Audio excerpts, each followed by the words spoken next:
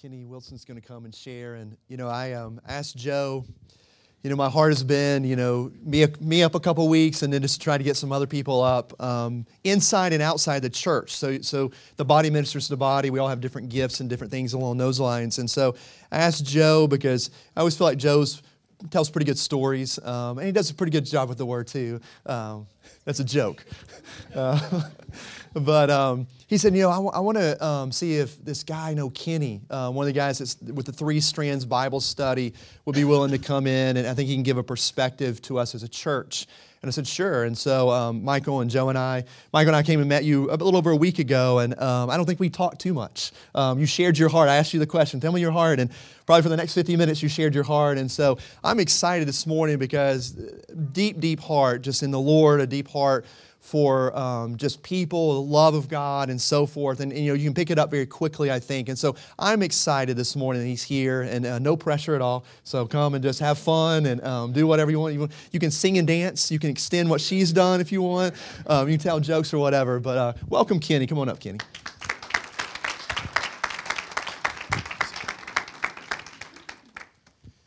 How's everybody doing this morning?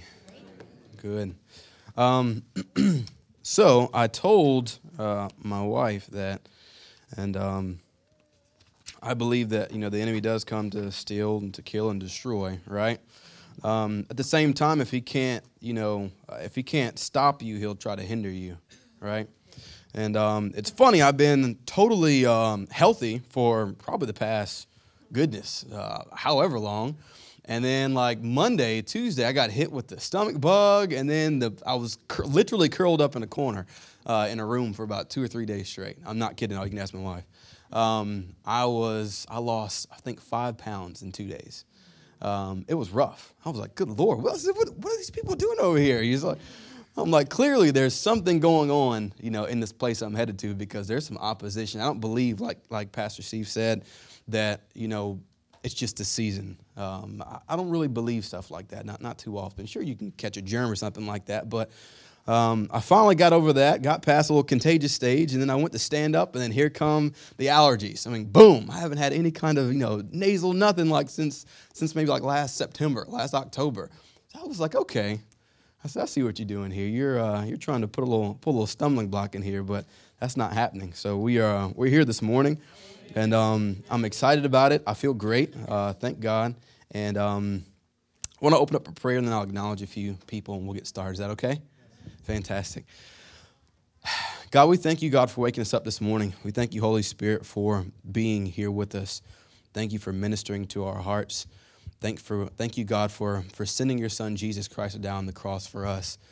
Lord, you said that when we were yet sinners, Christ died for the ungodly, and that is us, Lord. Father, as much as we would like to think highly of ourselves, God, that when we get down to the soul of it, God, we know that we are nothing without you, Lord. And I thank you, God, for the opportunity to come and meet new brothers and sisters, God. They might not be familiar faces, but they're familiar spirits, Lord.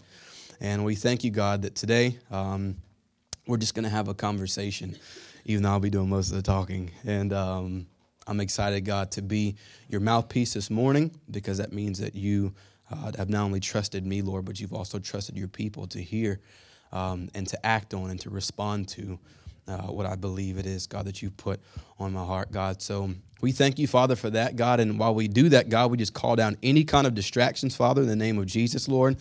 We call out any kind of bitterness, Father, any unforgiveness, God, any spirits of anger, Father, deceit, any deception, Father, anything, God, that would clog our mind, God, and try to hold our heart back, Father, from receiving what it is that you have to say, Lord. We call those things out, Father, and we cast them out of this place, God, believing, God, the blood of Jesus Christ is enough for everything, because it is. And the Holy Spirit rests in this place, God, in this international, God, this international space here, God. We thank you, God, for that. In Jesus' name we pray. Amen. Hopefully y'all don't mind if I get a little comfortable, because I'm going to do it anyway. That was just me asking first. Wanted to say thank you for having me this morning. Thanks for trusting me to be up here and to share a few things with you. I want to acknowledge my lovely wife up here in the front, Mrs. Norma J. Wilson. I got my family in the back, friends from church, and friends from friends from Three Strands, rather, and friends from my job as well. So thank you, Pastor Steve, for trusting me to come up here and for coming to meet. Of course, I call him LT, but y'all know him as Joe probably. He set me up. He said, "Hey, Kenny, I got a question for you." I said, "Sure, LT, what you got?" And he was like, "Hey, are you busy right now?" I was like, "Oh, boy." Usually you busy right now means something's coming down the pipeline. And sure enough, it's like, "Hey, man, what are you doing on this date?" I was like, "I'm not sure. This is like some time out." And he was like, "Well, and here we are." So, but I'll start with this. We have a very special relationship, whether you know it or not, LT. And that's because in the heat and the moments of all of the Ferguson, the Ferguson incident, before all the this matters and that matters and all the different, categories of opinion, if you will, came out. I remember I was sitting upstairs in our police department. I was just eating my lunch. I was sitting by myself, but there had been so many things that had been weighing on my heart. How do I stand here and walk this line of being a believer, an officer, and a black male at the same time? I was like, Lord, how do I navigate all three things simultaneously? And that was a challenge for me. And while I was sitting there, LT walked up, and I didn't really know him that well at that point in time. And he walked up and he said, "Kenny, can I ask you a question?" I said, "Sure." And he said, "It's kind of a personal question." I was like, "It's no problem." And he asked me, he's the only person, the only person that bothered to ask me this question. And he said, "As a black officer, how is it for you right now?" The only person that asked me that question. It weighed on my heart every single day I came to work. I'm sitting here trying to figure out, God, how do I talk to my friends that might not understand why communities might be as angry as they are, but how do I also talk to this community that might not understand, why police feel like they're, being pushed back or ostracized or pushed aside. And, I was trying to figure out, where do I go? What do I do? Right? And he's the only person that bothered to ask me that question. And on one end, I said, "Well, thank you, Lord." On the other end, I said, "Well, that's sad." He's the only person that bothered to ask me that question. Not even other minorities within the department asked me that question. No conversations about it, nothing, as if nothing was happening. Just breeze right over it, right? And it's not to talk bad about, our department or anything like that, but that's inside and outside the church. The only person that asked me that question. And I said, okay. So we had a conversation about it, and we talked, and I shared with him basically the same thing I just told you, that I was having a little bit of a challenging time trying to figure out, how do I balance all these things? What do I do here? And God gave me a couple answers, and that's actually what I'm going to share with you today. Not so much the how-to, the what to say when, or the how to respond to this and that, but I'm going to give you what God gave me when I asked him that very, very difficult question. Right? And everything goes back, so I'm hoping you're not, waiting for some spectacular, formula. Everything goes back to my core, and my core is him. My core is in the Word, right? Because if you divert from that, if you think you got the answer, you think you're going to figure it out on your own because you have your PhD and your ABC and your XYZ, then you will find yourself in a very challenging place really fast, and you will get swallowed up whole. Won't even chew you, swallow you up whole. Right? So I guess for all intents and purposes, the title, if you will, is Don't Be Quiet, Be Calculated. So don't be quiet, be calculated. One of the things that, like I said, people were doing it, a lot of people that were just being quiet. And then you have the polar opposite where you have folks that were just lashing out and responding. Well, if they just this or if they just that and you were just pointing fingers here and there. And I said, that's really, really interesting to me. Because my thought process, and God works with me through images a lot of the times, and the image that he gave me was, you have two groups with earmuffs on telling the other group, take your earmuffs off.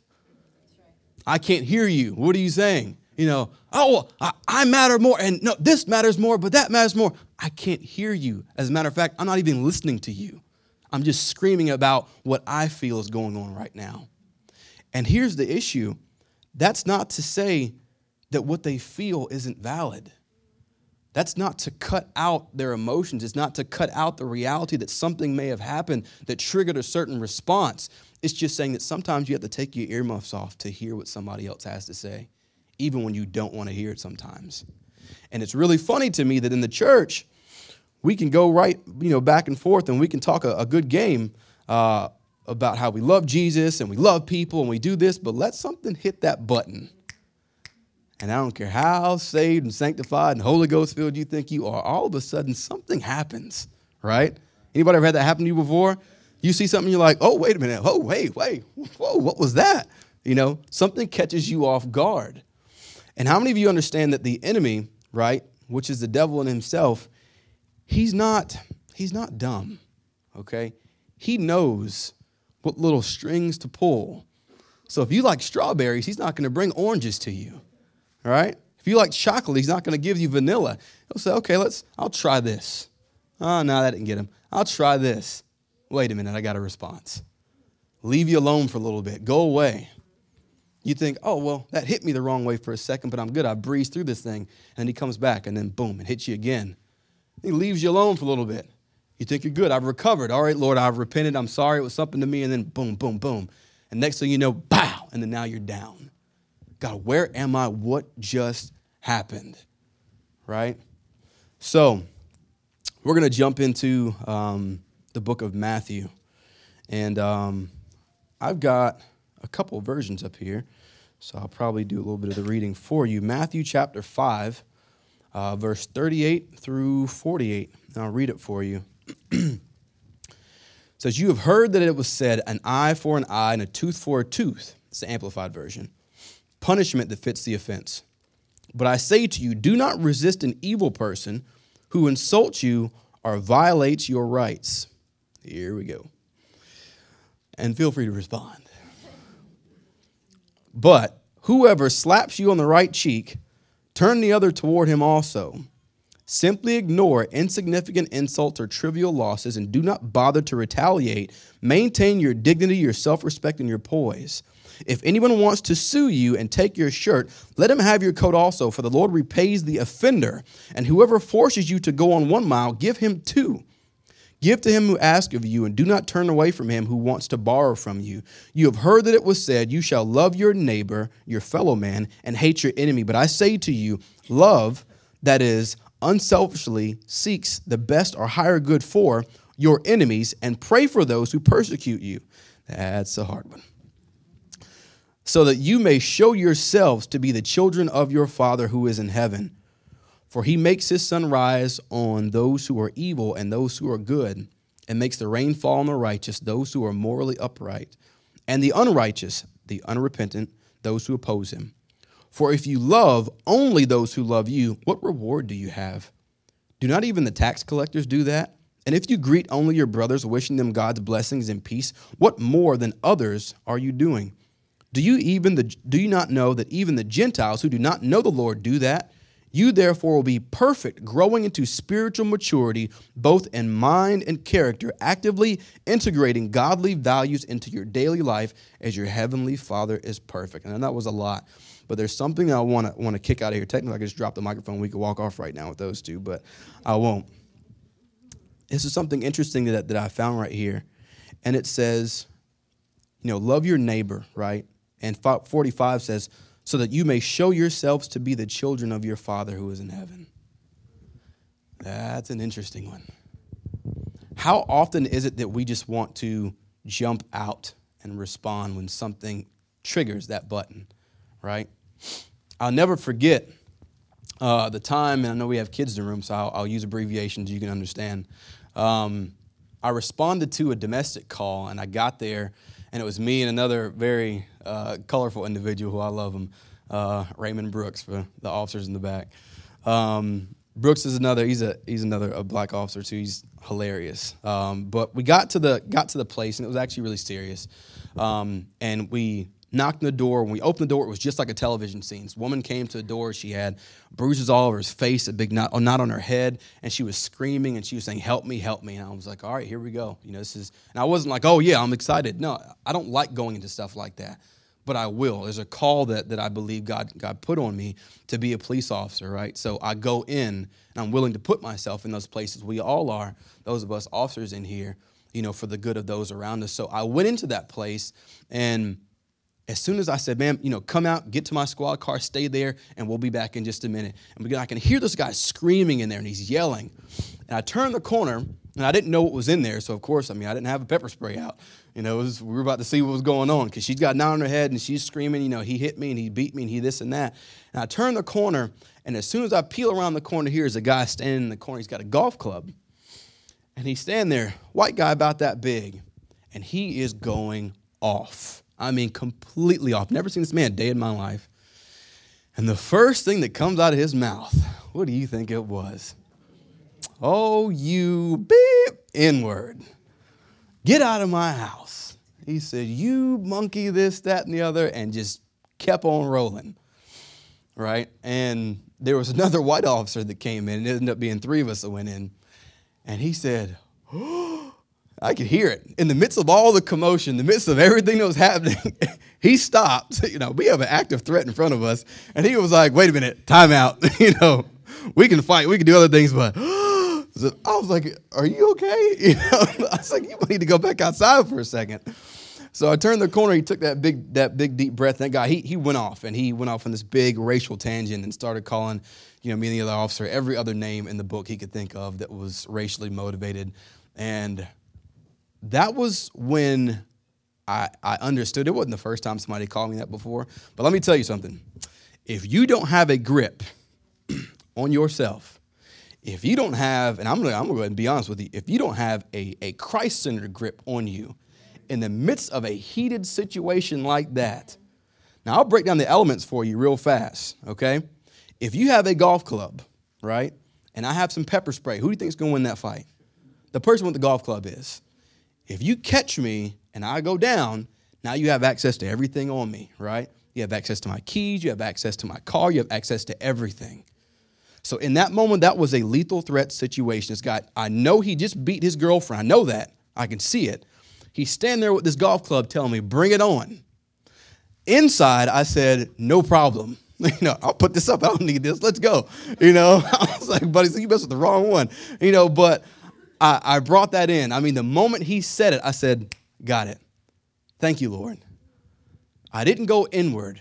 I went up. And that's what I'm talking about right now, folks. There's a lot of stuff going on right now. It's been going on.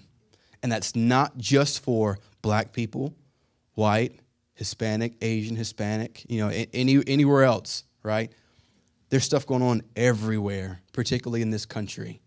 And my pastor, we go to the church on 68. It used to be called C3. It's the church on 68. My pastor is Whitman Tolan. He actually preached a message very similar to this last week. And so I'm using a little bit of his example. He said, you have to go up in situations like that. And that's not to sound all churchy, if you will, and push aside the fact that something serious is happening, but it's a reality.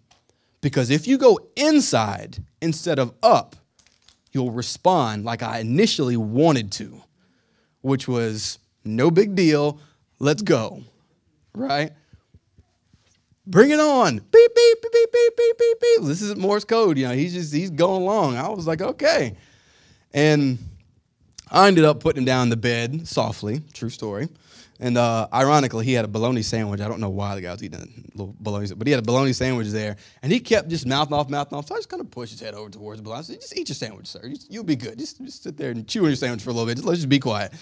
And he, man, get off me, man. I'm about to have a stroke. And he was having a fit.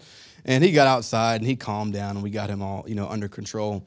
But I remember that when that happened, and I remember having to consult the Holy Spirit within me at that moment immediately, in the midst, multitasking immediately, right?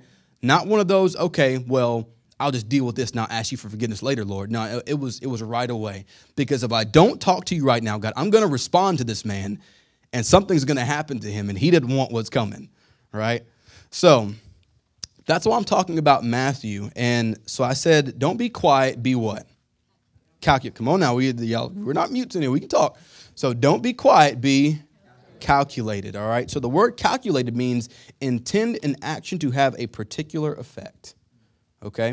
The word calculated means to intend an action to have a particular effect. Now, we were talking about race, and it was interesting that Pastor Stephen was talking about how he doesn't really have television and stuff like that. And then he turned on CNN, and the first thing he saw, he said, what? Blood started boiling, right?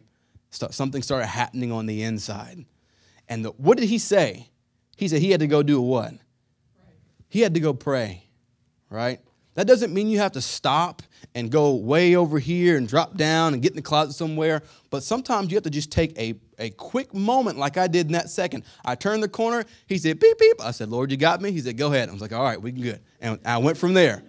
I had to acknowledge. I had to go up immediately, right? It's the same thing that he did because he knew that something was pulling on the inside. And chances are, if he sat there and watched it too long, you probably would have found yourself in a bad spot. Right? Now you're feeling bitter. You're feeling angry. You're feeling hateful, all these different things. So I was thinking about the word race. And he told me to challenge you all, so I hope you got your seatbelts on because here we go. When I think about the word race, and this is just me. This is not Bible. This is just me. Is that okay? Take it or eat it. You can take it or leave it, rather. Eat the fish, spout the bones. When I think of the word race, you all, I see division. I really do. I don't see race as being something that's meant truly to identify people, so we can categorize and celebrate. I don't feel that. I don't see that at all. When I think of race, right, I see division. When I think of ethnicity, culture, something different happens on the inside, right? If I say the word culture to you, what comes to mind? The way that your environment or people around you have influenced your perspective. Good. And the things that you do. Good. I like it. Thank you. What about ethnicity?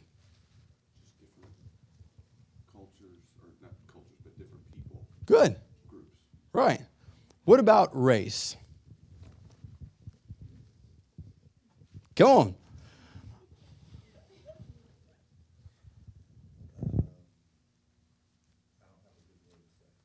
Okay. And that's fair enough.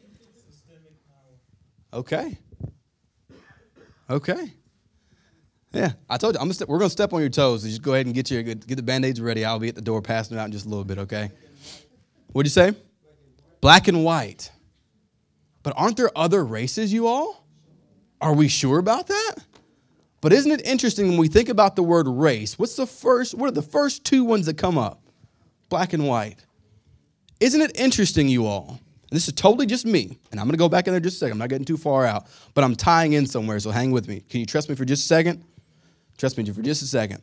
Isn't it interesting that when we're looking at race, right, the most common ones, black, white, Hispanic, right, American Indian or Native American, and Asian, right? Those are typically the most common, I guess, categories of race, if you will. Why is it that only two are designated by color and the rest of them are designated more so by geographical location, where they come from, right? Isn't that interesting, the language they might speak? But yet and still, race is about categorizing people. And we're, putting folks in so we can understand. You're not trying to understand anything at all. Race is about division, folks. It really, really is. So when you look at issues of racism isn't even just a matter of, I guess, social issues. It's a matter of the heart. And that's what I'm talking about. You're talking about hatred in your heart for someone, absent their color. For whatever reason, you feel that this person or that person does not meet up to your expectations of who they should be as a human being, as if you're God. And you're not. You hadn't created a person here. Even the ones that God allows us ladies to birth, right, and to conceive, even that's still a miracle from him. I could spend 72,000 hours talking about just the miracle of life in itself, but you understand what I'm saying? So when I think of the word race, a lot of people just toss it out there like it's just some given thing, and it's never been that way for me. I was like, there's something about that. Like I said, it bothers me. Now, you'd probably say to yourself, well, how do we categorize ourselves if there wasn't something called race? Well, why do you really have to? We're talking about loving people, right? We're talking about, we got to understand that, certain people might be here and certain people might be there. I can describe him without calling him a white man. I can do it. I'm not saying I'm right or wrong. I'm just trying to get you to think. That's all. Is that fair? That's all. Eat the fish, spit out the bones. Don't throw the whole baby out with the bathwater. So, and just kind of piggybacking on this, a lot of people have tried to say that race, in and of itself, the definition is a biological thing, right? And not tooting a horn or anything, but I went to North Carolina A&T State University for my undergrad all day. I have a microphone so you understand what I'm trying to do, right? Now, don't hate me. I also went to Duke University for my master's. Because I heard somebody went to my wife went to Chapel Hill, so you guys will be okay. Just you can get over it. You can get over it. See, look at y'all. Trigger right there. What I was telling you about. Repent. But I say, you said blue devils are only sanctified devils in heaven. But you can hold on to it. But what I was saying to myself was, a lot of the issues that we have, we say they're race-oriented, and they're really heart-oriented. They really, really are. We can say all day long that, it's this person, that person, but what is it about that person that really, really bothers you? And I know that it might not be you, but you understand what I mean by the word you. When I say when we go out into society, a lot of people they're so quick to say, well, look at what they do. They. Okay, let me peel this thing back, all right, and show you what's on the inside. Now, like my sister said here, where you come from, right, your upbringing, some of the challenges you might have had, some of the privileges you might have had, those can definitely dictate maybe how you respond to certain things. But when it all gets down to brass tacks, folks, you peel this back. I look the same as her. I look the same as him. I look the same as him. And that's the truth of it all. And we get so caught up in social media. We get so caught up in television. We get so caught up in society, in our ways of thinking that we forget that, Lord, this is a spiritual issue of the heart.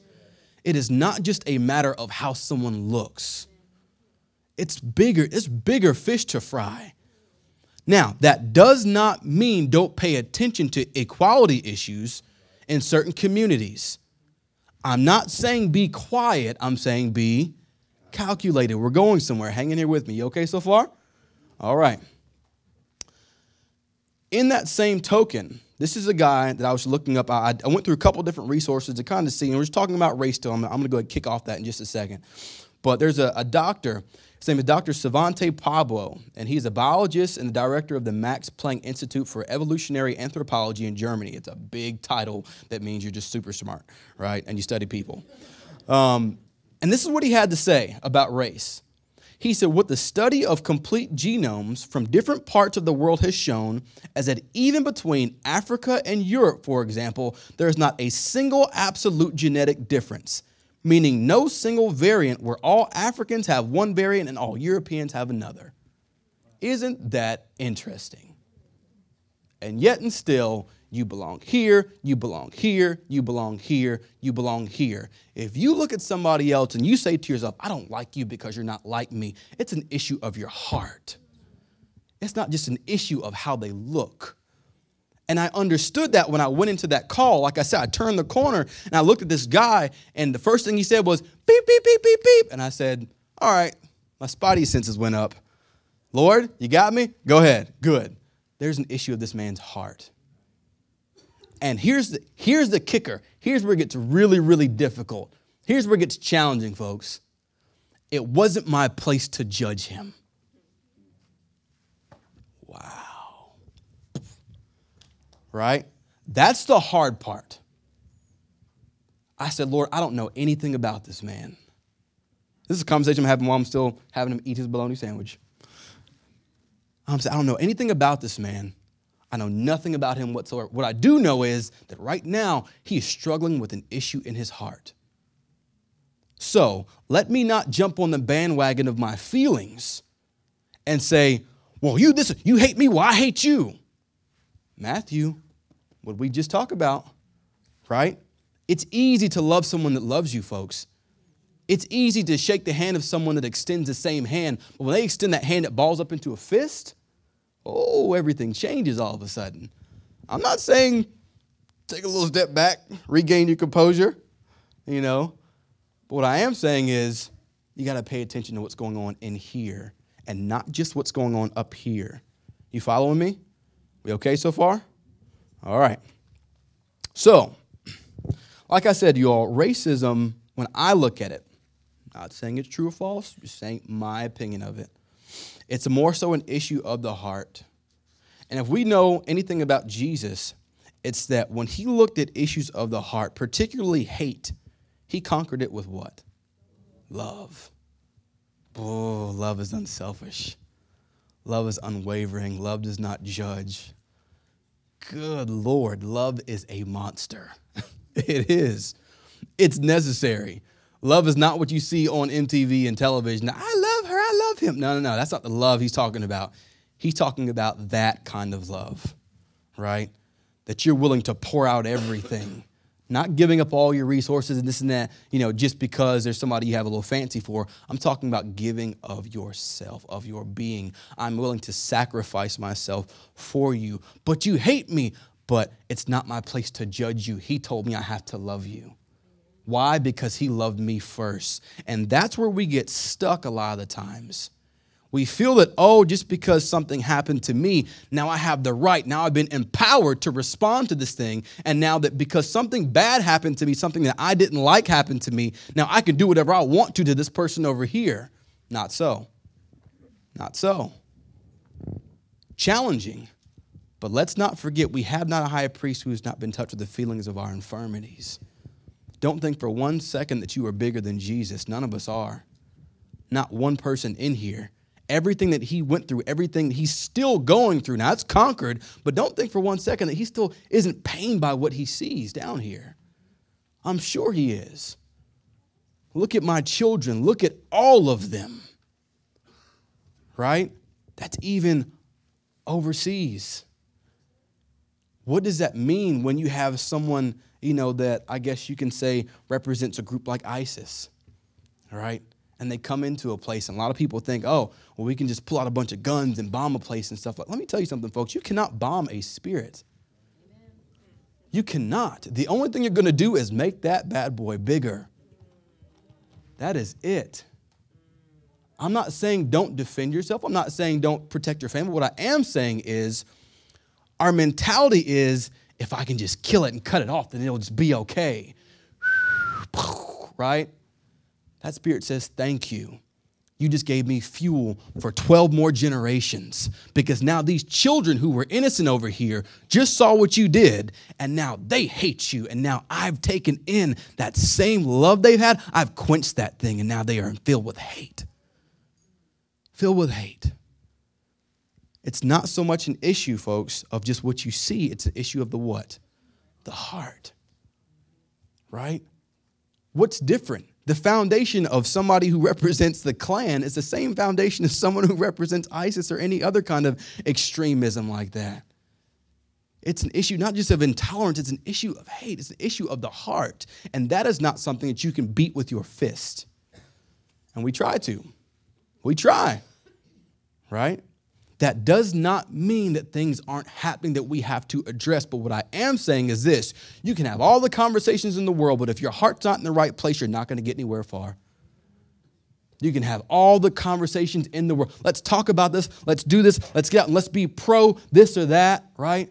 But if your heart is messed up, if you have not checked your heart in with God first, I promise you, I don't guarantee you, I promise you, you will only get but so far, and then something's going to trigger, and you're going to say, you know what? I knew this was a waste of time.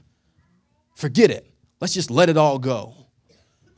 We can put as many policies as we want. We can employ as many people as we want. We can get as many people out of certain neighborhoods, and we can do this and that. But until you deal with the issue of the heart, some of those things will not change. You still follow me? All right. So Psalms 51 and 10. It's really common.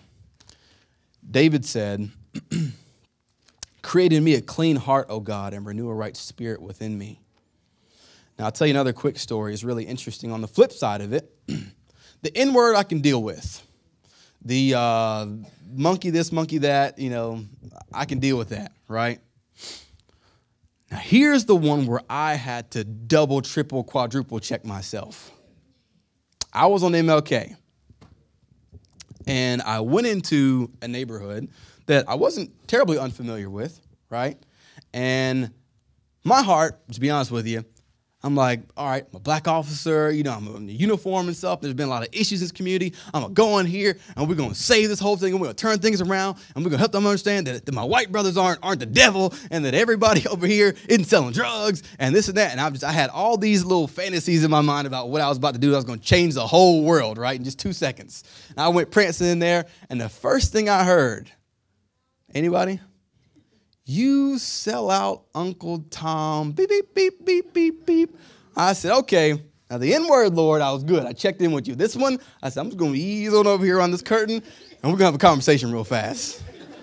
This isn't about to be a come to Jesus meeting. This is about to be a me and you meeting right now, right? Because my heart, isn't that interesting? You ever done that before? You ever had your heart so set, like Pastor Steve was talking about, you're coming to church and all you want to do is just get to God. You want to be there. Your heart's in the right place. You centered up. You prayed. You fasted. And you're ready to roll. And you get in there and then poof, and down you go.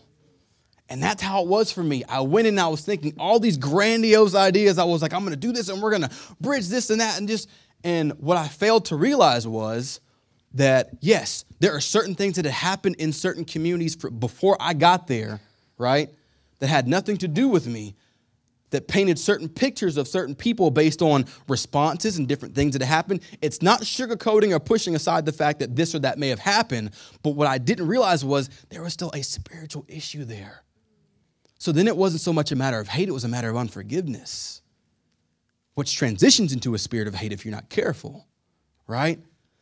So I was like, hey, brother, I'm Officer Wilson. I'm new over here. I want to help you, this and that. And, what do you need? And he said, man, you Uncle Tom sellout, man, get out of my face. And I said, oh, Jesus.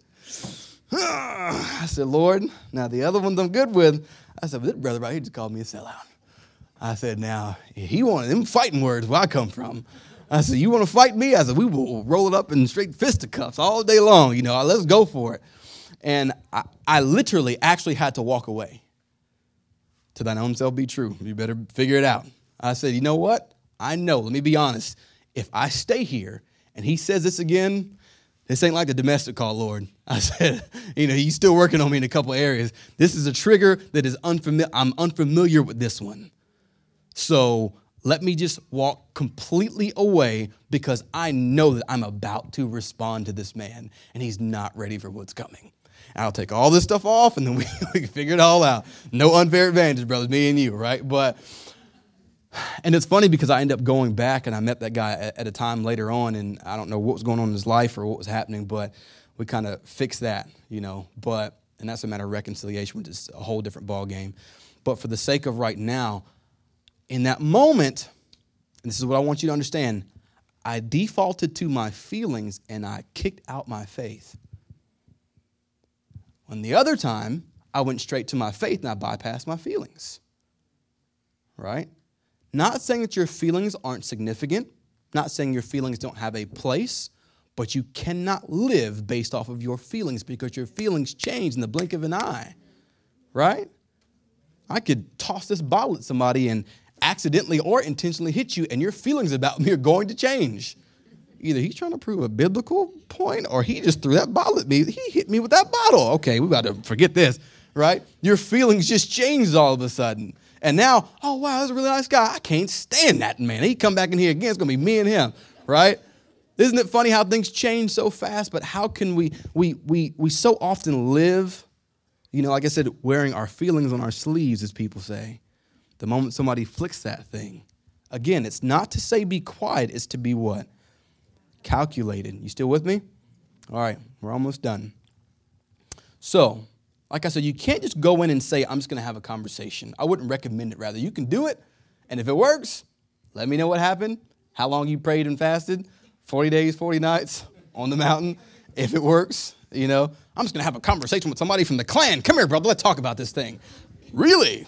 Okay. Well, hey, you know what? You be led by the Lord. You walk in there if you want to. What's going on? Exactly. Right. Yeah, somebody that wants you to be in there. So a lot of people want the results, right? They want the results of reconciliation. They want the results of this very, I won't say a fantasy thing because it's something that I believe will happen. But how many of us understand that when you really look in the Bible, folks, things are going to get better before they're going to get worse before they get better, right? A lot worse before they get better. And I don't want us to think for one second that, God does not want us to appreciate and love one another, because even in issues of like racial reconciliation, those are matters of the heart, which I do believe that God wants to do. I believe he wants, because he said, I'm coming for one church, not 75 different churches. And that's my issue with race. I don't think God's going to have some checklist that says, hey, I'd like all my black folks over here, all my Asian folks over here. I don't think he's going to do that. He's going to say, where is my church? Period. Right? If there's no issue for God there, then why is it an issue for us? It's a matter of the heart. You still with me? Okay. So, why do I say go in, if you want to destroy yourself, but rather go up and talk to God instead? I'm going to jump down. And it says, because in Ephesians 6:12, like I said, for our struggle is not against flesh and blood, contending only with physical opponents, but against the rulers, against the powers, against the world forces of this present dark, and against the spiritual forces. Let me back up. It says against the world forces, the world, not the Greensboro, not the Guilford County, not the North Carolina, not the United States, the world forces, right? The world forces of this present darkness, however it may be, against the spiritual forces, that's opposition, folks, of wickedness in the heavenly, which is the supernatural places. This is what we have to go back to. Do what you know you should do, which is John chapter 1, verse 5 through 8. If any of you lacks wisdom to guide him or her through a decision or circumstance, he is to ask of our benevolent, that means full-hearted, loving, generous God, who gives to everyone generously and without rebuke or blame, and it will be given to him. But he must ask for wisdom in faith without doubting God's willingness to help, right? For the one who doubts is like a billowing surge of the sea that is blown about and tossed by the wind. For such a person ought not to think or expect that he will receive anything at all. Good Lord, I was asking God if you could help me out. You can give me anything at all. Can I give him a wind back? Can I breathe? He said, you won't receive anything at all from the Lord, being a double-minded man, unstable and restless in all of your ways. So when you find yourself challenged, folks, you got to understand that you got to go up.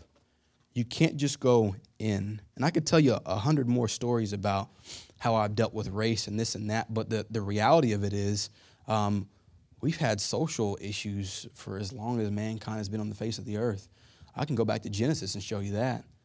I mean, my goodness. Or even look at the New Testament. Look at the Samaritan woman, or just the good Samaritan for that. People think that's just a coined phrase. It's not. It's the good Samaritan, right? And you got somebody laying on the side of the road hurt, but wait. This person's not supposed to help me because we don't belong to the same race, right? And yet and still he bypassed that and said, no, I see a person here who is hurting, and you need love, not classification, right? This is why, because when you are looking for retaliation, when you're just trying to get back at somebody for something, when you're just looking at saying, oh, well, you don't like me, I don't like you, retaliation is very temporary, but revelation is eternal, right? If God gives you something, you can hold on to that thing and you can bet your money. He said, my word never changes. My word's eternal. So instead of just jumping out on the bandwagon of this or that, not negating the fact that things might be happening, things are happening, in fact. But my point is, if you don't have a pure and a clean heart first, does that make sense? It's only but so far that you will be able to go. You can put 1 billion policies out there if you want to. You are wasting the devil's laughing at you. Oh, wow, they really think they're going to put this thing out just by, putting a new policy in order.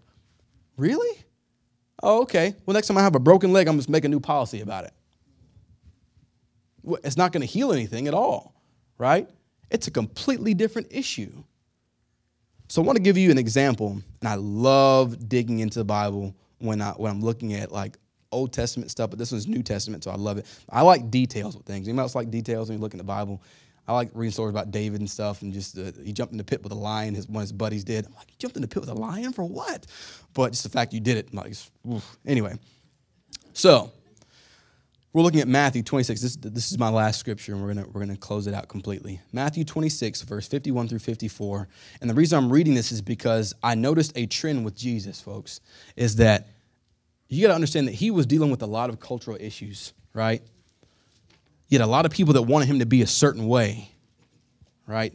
As a matter of fact, some of the people were mad and angry with him because he wasn't this forceful king coming in to take over and save the Jews and, and he wasn't coming to do everything that they wanted him to do. So don't be thrown off if when, actually you can expect it, when you go in to ask God, okay, Lord, this just happened. It triggered something. I want to respond. I feel it's unjust. I feel it's not right. There's an issue here. What do I do? Don't be surprised if he gives you a very unorthodox answer, right? That's all that Jesus was about. He was about flipping things over. People are like, oh, he's clearly going to come in and just save the day and just wipe out this and that. He didn't do that. They plucked the beards. They plucked every hair from his chin. You ever had a hangnail or something like that, or I had a piece of hair, you plucked it out? Imagine someone plucking a full beard. The culture overseas. Think about a full beard and somebody plucks every hair. How much pain that is, right? Don't even get me started on the crucifixion. I can go into a whole different ballgame with this. From what we understand, the pain that he went through, right? But this is what he did. This is when he was in the garden. It's because every time Jesus had a conflict, he went up. He didn't go in. This is God himself in man's form. So if Jesus turned up to God and not inward, surely we should do the same. Wouldn't you agree? Particularly if we call ourselves believers. Oh, but this happened over here, and this is just wrong. I get that. I hear you. I'm not saying don't address it, but what I am saying is go to him first so you don't do something reckless. Because there may be somebody in that crowd that God says, hey, I want them to see how you respond to this. I'm going to give you a certain word for them so that when you go out and they see this thing, they will know that this man right here, this woman right here, they're standing in the middle of a hurricane and I don't understand how. And you might be walking one day or running. I love it, dude. Get it. Right? And you see that person, they say, listen, I was with you on this day or that day. I saw that this or that was happening, and I just had to know, how is it that you didn't respond this way? Why didn't you do this or that? Oh, well, do you really want to know? Yeah, well, I've been praying about this thing first, right? Oh, don't think I wasn't angry about this or that. Don't think that I didn't want to respond or do this and that, but my faith was bigger than my feelings. And Jesus did that time and time again. When John was beheaded, they came and gave him bad news. And he went up, he said, you know what? Everybody get over here and I'm going to go away. He says he went back into the mountain and he prayed, right? The crowds are pushing on him, trying to get more and get more. And he pulled back and he prayed. He got into the presence instead of getting into that pain of everything. Because if he dwelled in that thing, you think for 1 second that Jesus couldn't respond and shut this whole thing down? And that's what we're about to read about. Matthew 26, 51 through 54. 51, 54 rather. And one of those who were with Jesus reached out and drew his sword. This is when they came for him in the garden. All right. Bear with me. We're super seriously almost done. One of those who were with Jesus reached out and drew his sword, it was Peter, and struck Malchus, the slave of the high priest, and cut off his ear. Now, Peter did what most people want to do when they see something that seems wrong. Pull out your sword and respond. Boom. Right? That's normal. Wouldn't you say it's pretty normal? Somebody pushes your kid down, even if they're a kid. Yeah.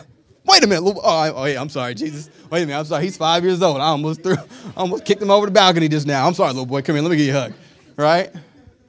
Why? There's love there. There's a relationship there. There's something going on there. Right? You just touch the, whoa, you don't do that. Listen, you can say something about me, but don't touch my kids. Right? So Peter saw Jesus, whom he loved, and he believed he had to defend. Isn't that funny? We think we can defend God. Right? Cut off Malchus' ear. And then Jesus said to him, put your sword back in its place, for all those who habitually draw the sword will die by the sword. This is the point that I want you to understand, folks, because this is when Jesus turned the tables. And you have to understand the restraint that he had because he was already filled with the Holy Spirit when they came in. He'd been in the garden. He was weeping. Blood was coming from him. He knew what was coming. He'd already taken on the sin of the world. It was super, super bad, right? And they come in, talk about not just restraint, but having a connection with God right here. He says that, do you think I cannot appeal to my Father and he will immediately provide me with more than 12 legions of angels? This is where we're about to go deep, and I'm about to blow a couple people's minds. Just go ahead and get ready. I'll get you Band-Aids in a second. How then will the scriptures be fulfilled that it must happen this way? So, a legion in the Roman days was 3,000 to 6,000. Okay? 3,000 to 6,000 soldiers strong. I believe that Jesus communicates in a way that people can understand him. So when he said, I've got 12 legions, he was communicating in a way that they could understand how many he was talking about.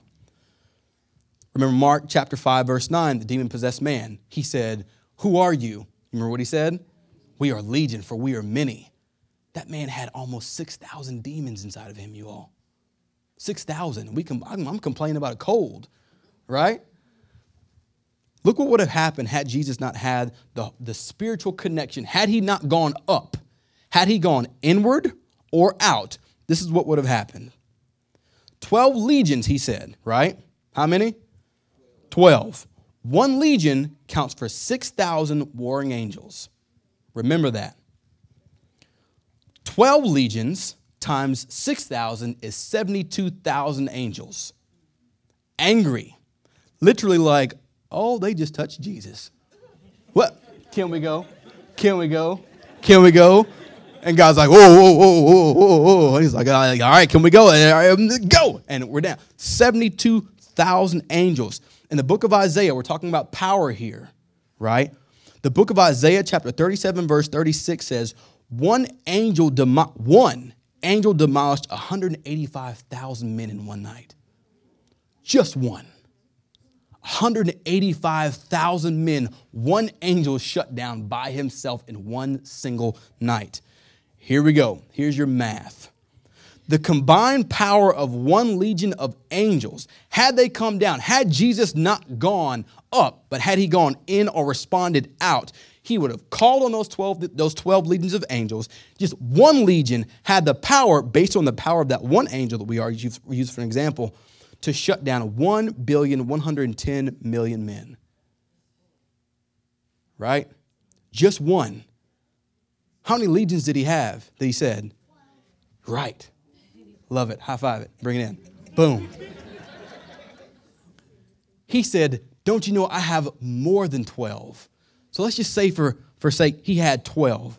The combined power, you all, of 12 legions of angels, right? Multiply it by 185,000, that gives you 13,320,000,000. I'll repeat it for you. 13,320,000,000 people. That's almost twice the human population today. This whole thing would have been shut down. Had Jesus just went out instead of going up. He said, Lord, not my will, but your will be done. had he just flinched instead and went and retracted back to his feelings instead of his faith in God, that God was keeping him, 13,320,000,000 angels would have descended on the earth. And you better believe they were not coming to give out hugs and pacifiers. No. Game over. So Jesus had positioned his heart to move only at the will of God, right? Not the will of his emotions. He was calculated, and the strike that he dealt based on the revelation he received from God will last into eternity. That's why I said retaliation's temporary, revelation's eternal. Don't be quiet, be what? Calculated. So again, in the face of adversity, don't default to your feelings or become accountable to yourself. Because when you do, you excuse yourself from your actions. Instead, find your way into the presence of God. Be honest with him. He's not afraid of your honesty, folks. In doing so, he will give you understanding and send you out armed with a catastrophic counterattack that will do more damage than the fist you could ever do. More damage will be done by revelation from God than your fist could ever do, right? So, don't be quiet, be calculated. Thank you for your time.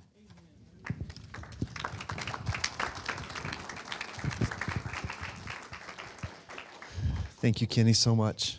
That's not a little bluegill fish that he's talking about that you eat and spit out the bones. That's like a marlin that you get to chew on for a while, and there's some bones to spit out. But there's a lot that's there, and hopefully you'll chew on it. And what I was thinking about as you were sharing about being calculated and all, is just Moses, but Moses, and what Moses did is as he went into the tent of meeting, day after day after day, and he spent time in the tent of meeting because he had this nation of Israel to deal with, and how easy it would have been to get into the flesh and based on feelings, but he was trying to get God's heart, then to go out and lead, and obviously Moses got in the flesh and based on his feelings many times, but God redeemed that, and God was quick to forgive. So there's a good balance that is there, and so take it and just go before the Lord and chew on it, chew on the fish and spit out what needs to be spit out. But I think that's a great word. Be calculated in the way that we respond, the way that we love, and the way that things swell up in us. There's a reason that we have these feelings. And there's a reason God's given us a chance to react, but let's go to God and then let's step out horizontally. So Lord, we thank you this morning for what you've done as we worship you. I know our worship closes in some ways corporately, but as we go out into this world, let us continue to worship you in the ways that we work, the way that we recreate, the ways that we come across with our attitudes and the way we express our thoughts and feelings. Lord, we just give you praise and thank you so much for Kenny being here, Lord, and speaking through him. We bless him and his wife and his family. Thank you for the other guests that are here as well, Lord. It's a blessing upon them. Thank you for bringing them here. But thank you for bringing all of us here, Lord, and we just give you praise and honor. So as we go out into this world, let us be your light. Let us be your instruments. Let us be your ambassadors to reconcile this world to you. And let us be reconciled to each other as well. And we just love you and thank you in Jesus' name. Amen. We are dismissed. Our prayer